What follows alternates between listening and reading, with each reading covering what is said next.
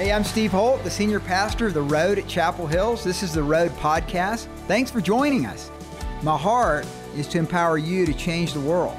I hope this message impacts you. So let's turn to Matthew chapter 2. But I want to read about the wise men here. I'm calling this Kings and Kingdoms, a now kingdom. We're in a kingdom. We're living in a kingdom. You may not know it, but you're part of a kingdom. The moment that you gave your heart to Christ, you surrendered to Him, you became a part of His kingdom. And He became your king. Now, He may just be a benevolent, kind, sort of Santa Claus type king, or He might be ruthless and powerful and a ruler that has no compassion. Or He might be the Jesus of the New Testament. That's what we preach around here. He comes with righteousness, peace, and joy. He wants you to be filled up with joy. He wants you to be filled up with His peace. But here in this passage, a lot of kings. A lot of king stuff going on here. I like the way Matt talked about a good king and a bad king. Herod the king, we could talk a lot about him. He actually was not a tyrannical king, maybe like Caesar Augustus, which we'll talk about on Good Friday. But he was the king of the Jews at that time. Now, after Jesus was born in Bethlehem of Judea, so see, this is after the birth of Jesus, in the days of Herod the king, behold, wise men from the east came to Jerusalem, saying, "Where is he who has been born King of the Jews?" Now that's an alarming statement to the Herod who's considered the King of the Jews. Because, I'll talk, again, I don't want to start talking too much about Christmas Eve, but I think it's important to hear it now. That is that the Romans were interesting in that as long as you kept the peace, it was fine with them. They didn't even care about your religions. There was a lot of freedom of religion within the Roman provinces, as long as you didn't disrupt the peace. So they always put a magistrate over a particular region who was of that particular religion so that he could keep the peace there. So that was Herod's job. He's a magistrate under the Roman rulers religiously. When Herod the king heard this, verse 3, he was troubled. Now what he's troubled about is what they said next. For we have seen his star, verse 2, in the east, and we've come to worship him. So not only is Herod hearing that he's a king, but that he's God, he's deified. When Herod heard this, he was troubled, and all Jerusalem with him. So evidently this really went out among the Jewish sector in Bethlehem and Jerusalem. And when he had gathered all the chief priests and scribes and the people together, he inquired of them where the Christ, or the Messiah, was to be born. So they said to him, "In Bethlehem of Judea, for thus it is written by the prophet, but you, Bethlehem, in the land of Judah, are not the least among the rulers of Judah, for out of you shall come a ruler who will shepherd my people Israel." Presidents and chiefs of state, leaders, I mean, you don't want to hear that. You don't want to hear that there is a king, that there's a ruler in your province that is greater than you. So then Herod, verse 7, when he had secretly called the wise men, determined from them what time the star appeared. So this could have been months before, it could have been even a year before. Determined from them what time the star appeared. Verse 8, and he sent them to Bethlehem and said, "Go and search carefully for the young child, and when you have found him, bring back word to me, that I may come and worship him also."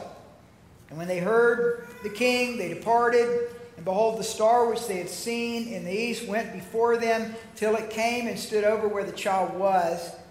When they saw the star, they rejoiced with exceedingly great joy. And when they had come into the house, so notice that they're now living in a house, they're not in a stable or a cave. They saw the young child with Mary his mother and fell down and worshipped him. And when they had opened their treasures, they presented gifts to him, gold, frankincense, and myrrh. And then, being divinely warned in a dream that they should not return to Herod, they departed for their own country another way. Now, when they had departed, behold, an angel of the Lord appeared to Joseph in a dream, saying, Arise, take the young child and his mother, flee to Egypt, and stay there until I bring you word, for Herod will seek the young child to destroy him. And so then in verse 16, then Herod, when he saw that he was deceived because they had gotten away by the wise men, was exceedingly angry and sent forth and put to death all the male children who were in Bethlehem. So there's always been this spiritual battle around Jesus the King. Wherever Jesus becomes king, there's a spiritual warfare. There's a battle that goes on with Satan.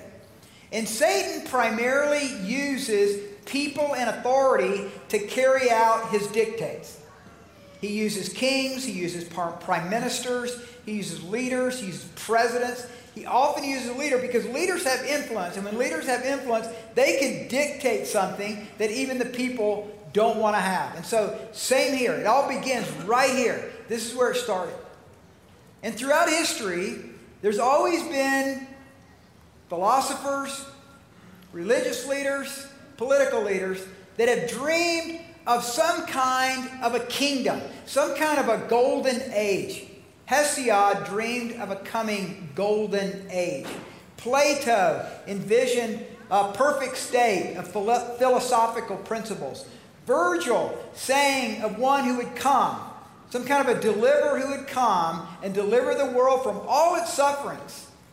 And his great line was, the great line of the ages beginning anew.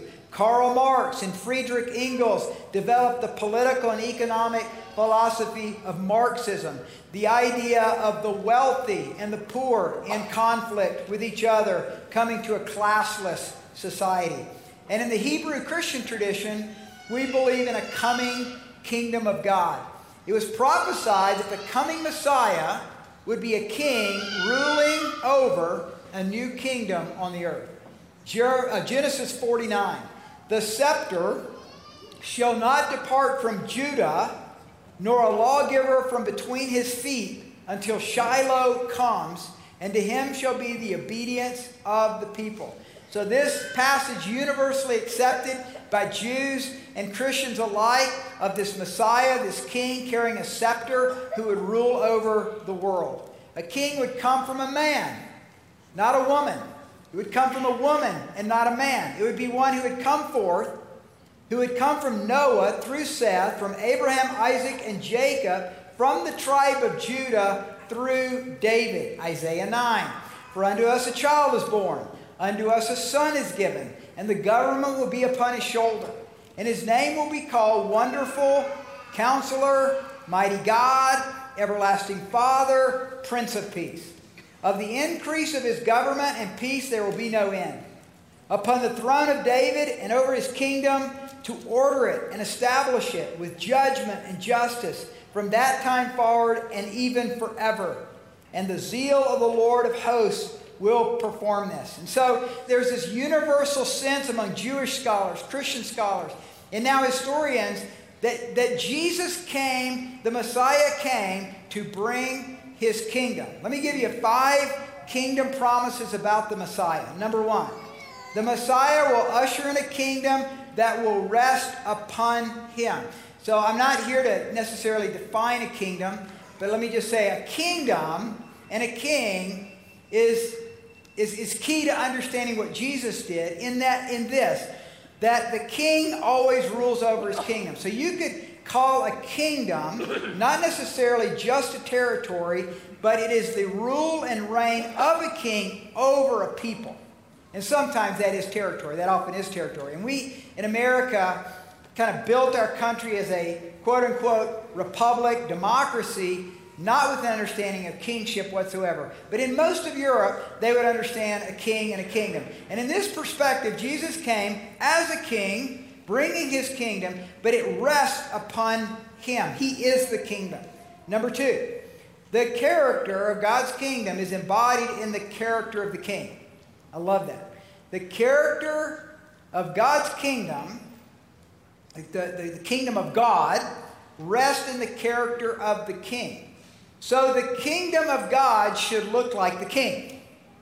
And we just read in Isaiah 9, he is wonderful, counselor, mighty God, everlasting Father, and the Prince of Peace. This is the kind of kingdom that we, I pray, are bringing here in El Paso County. Number 3, this kingdom will never end, and it keeps growing. The kingdom of God is always growing. It is always enlarging. As of today, in 2021, 3 billion people in the world, all over the world, bow their knee to the King of Kings and the Lord of Lords, our Lord Jesus Christ. Number 4, the kingdom of God is established on righteousness, peace, and joy. The kingdom of God, according to Romans, is established upon righteousness, peace, and joy. So what that means, church, is that when if you want a powerful prayer, you might pray, Lord, I pray thy kingdom come, thy will be done on my family today, on my job today, as it is in heaven. Lord, I pray that. And Lord, when I go to work today, may I bring righteousness, peace, and joy. In my relationship, my marriage life, may I bring righteousness, peace, and joy. In my dating relationship as a single person, I pray righteousness, peace, and joy. Lord, over my finances, I pray righteousness, peace, and joy. Lord, over the road, my church, I pray righteousness, peace, and joy. Lord, I pray when I go into that meeting where there's going to be some sparks flying, I pray that I could be righteousness, peace, and joy, whether they like it or not. That we would bring righteousness, peace, and joy. The problem is when we bring our own set of hatred, anger, and frustration. That's not the kingdom, men and women. That's our flesh. That's the devil. A lot of times it's actually demonic. Number 5, the zeal of the Lord will bring forth the kingdom of God. So here's what's fun. I love this. Even when I don't feel like bringing the kingdom, when I'm not acting like I should be bringing the kingdom, when I'm not under the authority of the king because of my flesh or because of frustrations in my life, the zeal of the Lord still brings the kingdom. So if the road chooses not to be a part of the kingdom advance in El Paso County, Colorado Springs, state of Colorado, God's not up in heaven going, oh, I don't know what to do. I'm just so frustrated with the road. No, he'll just look for somebody else. He'll just look for another church. God's on the move, and he's looking for those who want to be on the move with him. And that's why it's a partnership. It's a partnership. We're in partnership with the King of Kings and the Lord. That's exciting. It also takes the onus, some of the weight off us. And God, I need your zeal here. I need you to fill me up with your zeal. It says the zeal of the Lord will accomplish this. So, we look out, we see what's going on, and we ask, what does it mean? Look back. Can we put that Isaiah 9 passage up again? Look at verse 7. Of the increase of his government and peace there will be no end. Okay. So what does that government, that increase of the kingdom look like? Because it sure doesn't seem to be happening right now. Leaders of our day, I'm going to read this to you. I wrote this last year. I want to read it again. Leaders of our day surround themselves with servants. Jesus surrounds us with his servanthood. Most governments today imprison their people. Jesus came to set the captives free. The kingdom of God is always about liberty. Leaders of our day use their power to build their empire. Jesus uses his power to build into men and women who can build and witness to the kingdom of God on earth. Leaders of our day trade their influence for money. Jesus gives us influence so we can better society and give joy and peace to others. Leaders of our day are desperate to be seen and heard, and they change society through new laws. Jesus never boasted or tried to be noticed by the world. He just changed the world through the power of changing hearts. Jesus is not in charge of the halls of Washington, London, Moscow, or Beijing. It seems like Satan is in charge of this world. So how can we ever believe that the government upon his shoulders will increase? Well, men and women, when we see his government the kingdom of God at work. When God miraculously restores a marriage and breaks an addiction, we see the kingdom of God increasing. Whenever loving Christians care for those less fortunate, helping those who have lost hope through their giving, their caring, and their action, we're watching the government of God at work. Whenever we see people eagerly studying the Word, joyfully worshiping God, we can see the kingdom of God in their lives. When we see bodies being healed, lives being changed, and families being reunited, we know those people are under a new governor. Whenever we see people give their finances for the king to be lifted up and the kingdom of God advance, we know they're under a new government. When we see pastors in churches training their people to be Jesus disciples, we know they're living under the king and his kingdom. When we see a people spending hours in prayer, crying out to God for their friends, their neighbors, their city, and their nation, humbling themselves and believing God can intervene miraculously into any situation, we know the kingdom of God has come. So indeed, this government of God is increasing across this county. The government of God is increasing in this state. The government of God is increasing all over the world. And I challenge you this Christmas, vote the King into your heart and put him on the throne of your life. Because if you do so, he will change everything. God's kingdom will have dominion over the entire earth. Daniel chapter 2, Daniel prophesies, in the days of these kings, the God of heaven will set up a kingdom which shall never be destroyed. And the kingdom shall not be left to other people. It shall break in pieces and consume all the other kingdoms. It shall stand forever. Habakkuk writes, for the earth will be filled with the knowledge of the glory of the Lord as the waters cover the sea. Psalm 72, he shall have dominion also from sea to sea, to the ends of the earth. Yes, all kings shall fall down before him. All nations shall serve him. All nations shall call him blessed. Blessed be the Lord God, the God of Israel, who only does wondrous things. And blessed be his glorious name forever. And let the whole earth be filled with his glory. Amen and amen. How about that? That's pretty good. I've never liked being on a losing team. I like being on a winning team. You're on the winning team. It may look dark. Christmas Eve I'll talk about this. That the light is the brightest in the darkest of times. Amen. And God's light is shining. Notice it. Revel in it. Rejoice in it. Don't be overly consumed with the darkness. Be overwhelmed by the light. And that comes through the power of Christ in our lives. So our vision at the Road is the proclamation and demonstration of the kingdom of God and a kingdom revolution in the Rockies. We're not responsible for Boston. We're not responsible for LA. Praise God. We're not responsible for anything but this state and this city at this time. This is our state, this is our city, and this is our time. So God put every one of you here for a purpose. And that purpose begins in your own life, being a man or woman of integrity, telling the truth, not lying, not exaggerating, being a true man of your word and a woman of your word. To break the power of the enemy and addictions in your life. God does that. But it's not just for you. It's for your wife and your husband, your family. You're single. It's for all your friends, for your family.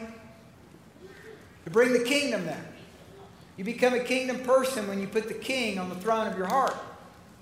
And it doesn't happen overnight. And every one of us in this room are got some things that we're up to no good on and we're working on, right?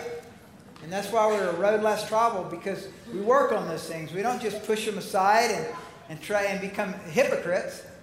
We are authentic. Yeah, I'm struggling with that. And we get some other blood-stained allies and we work on that. And that's the kingdom. I mean, you read about those 12 disciples. I mean, talk about a messed up group of guys. Read the Gospels again. Jostling for position, trying to be noticed by Jesus, boasting, prideful, and making dumb decisions. And booking it when the going got tough. Those 12, of which 11 lasted, and then Paul was added into the 12, the Lamb's 12, turned the world upside down because they were worshipers and warriors of the King. So Jesus came proclaiming a kingdom. His first words in Matthew 4:17 is proclaiming the kingdom of God. Luke mentions the kingdom of God 53 times in Luke Acts, more than any other gospel writer. Jesus called the gospel the kingdom of God. So the kingdom of God and the gospel were synonymous. Jesus spoke of the kingdom of God over 100 times. The greatest sermon ever given is considered the Sermon on the Mount, which is about kingdom living. Jesus taught us to seek first the kingdom of God, and everything else that we're searching for would be added unto us. Jesus taught us to pray, "Thy kingdom come, thy will be done on earth as it is in heaven." In a recent article in a national magazine, I was called a dominionist because we turned so many of the elections over in such a powerful way because of our church voter guide and because of our study of, believe it or not, our study of Ephesians, the book of Ephesians. I don't know this author. I think he's a Christian. I'd like to know what he means by that. But if a dominionist means what I just read, what Scripture says about the dominion of Christ, then I would have to ask that author, or ask whoever that person is, do you believe in the Lord's Prayer? Probably would say yes. Do you believe it when you pray it? Probably say yes. And I say, it says to pray, "Thy kingdom come, thy will be done on earth as it is in heaven." So that's what we're praying for our county and for our city and for our state and for our country. And I challenge you, every one of you here, pray that every day. Our Father. And that's how we concluded our prayer with the city council. Our Father, who art in heaven, hallowed be thy name. Thy kingdom come, thy will be done on earth as it is in heaven. Give us this day our daily bread. Forgive us our trespasses as we forgive those who trespass against us. Lead us not into temptation, but deliver us from evil. For thine is the kingdom and the power and the glory forever and ever and ever. Amen. That's what this is about. So before Jesus had done a miracle, before he had done anything supernatural, Satan knew who he was. And Satan invited him up to a mountain. And we pick it up in Matthew 4:8. Again, the devil took Jesus up on a mountain, an exceedingly high mountain. I've always wondered if it was like Mount Everest. Maybe he took him to Mount Everest in the spirit. He was up there on that mountain. And he showed him all the kingdoms of the world. He probably showed him what was happening in the Ming Dynasty in China and what was happening in what would be Russia at that time. You could see all the kingdoms of the world, not just the Middle East, but all over the world. He showed him all the kingdoms of the world and their glory. Now, I don't know what that meant, but maybe he could see the Aztecs and the Incas. He could see the beauty of all the gold and all the silver in those kingdoms. He said to Jesus, "All these things I will give you." Can you imagine that Satan could make that audacious of a statement if it wasn't true? You don't think that there are people in this world that are working night and day to create a one world government because they're under satanic power? So even then, the audacious nature of the evil of Satan to say to Jesus, "All these things I will give you if you will fall down and worship me." Because he knew kings and kingdoms, that's exactly what they were doing. So he knew Jesus was a king, and the way to trouble the kingdom and to bring forth his kingdom is to have them worship him, and many of them were at that time. And Jesus said, "Away with you, Satan. For it is written, you shall worship the Lord your God, and him only shall you serve." That's the kingdom. That's the kingdom of God. And so this warfare began. And that warfare is with us today. From tyrannical rules and regulations and laws to anything that might enslave us. And that's why America is so unique, that our founders would build a government for the people and by the people. And in the history of nations, it's a sad story of power-hungry men who cooperate with Satan through forms of government that enslave their people. E. Stanley Jones, the great missionary, Methodist missionary to India, in defining the kingdom of God, said it so well. The kingdom of God is God's total order, expressed as a rim and a reign in the individual and society, in which it is to replace the present unworkable world order with God's order in the individual and in society. And while the nature of the kingdom is social, the entrance into it is by a personal new birth now. The character of that kingdom is seen in the character of Jesus. The kingdom is Christ's likeness, universalized. While it comes on the earth in the time process, it is eternal and is the same rule which is in heaven. And because it is Christ's likeness, this makes it heaven there and here. And while it is a total order demanding total obedience, it brings total freedom. That's remarkable, men and women. There's nothing else in the world. There's no other order in the world where total obedience actually does not make you a slave. It sets you free. H.G. Wells, the famous writer and historian, when fumbling through history, trying to find the purpose of history and the purpose of life, wrote, "Why? Here is the most radical proposal ever presented to the mind of men. The proposal to replace the present world order with God's order, the kingdom of God." And so Jesus defined it best when he said, "The Spirit of the Lord is upon me because he anointed me to preach the gospel to the poor.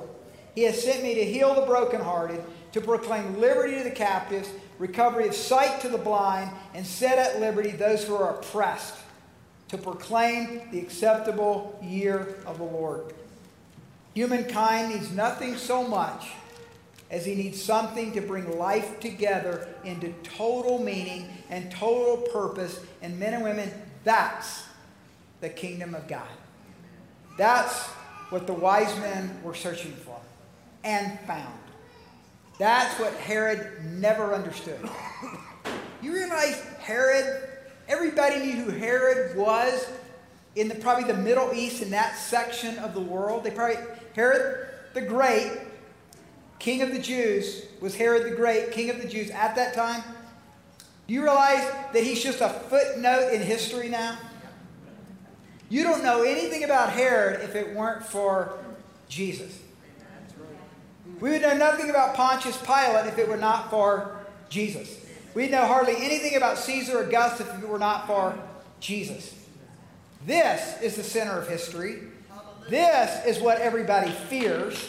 And this is what changes the world. That baby who became a man and went to Calvary's cross. So if you want to be on the winning team, join up. Become a part of the revolution. The revolution that began at Calvary 2,000 years ago. The revolution that began in a stable. The revolution that begins in your heart when you say yes to Jesus.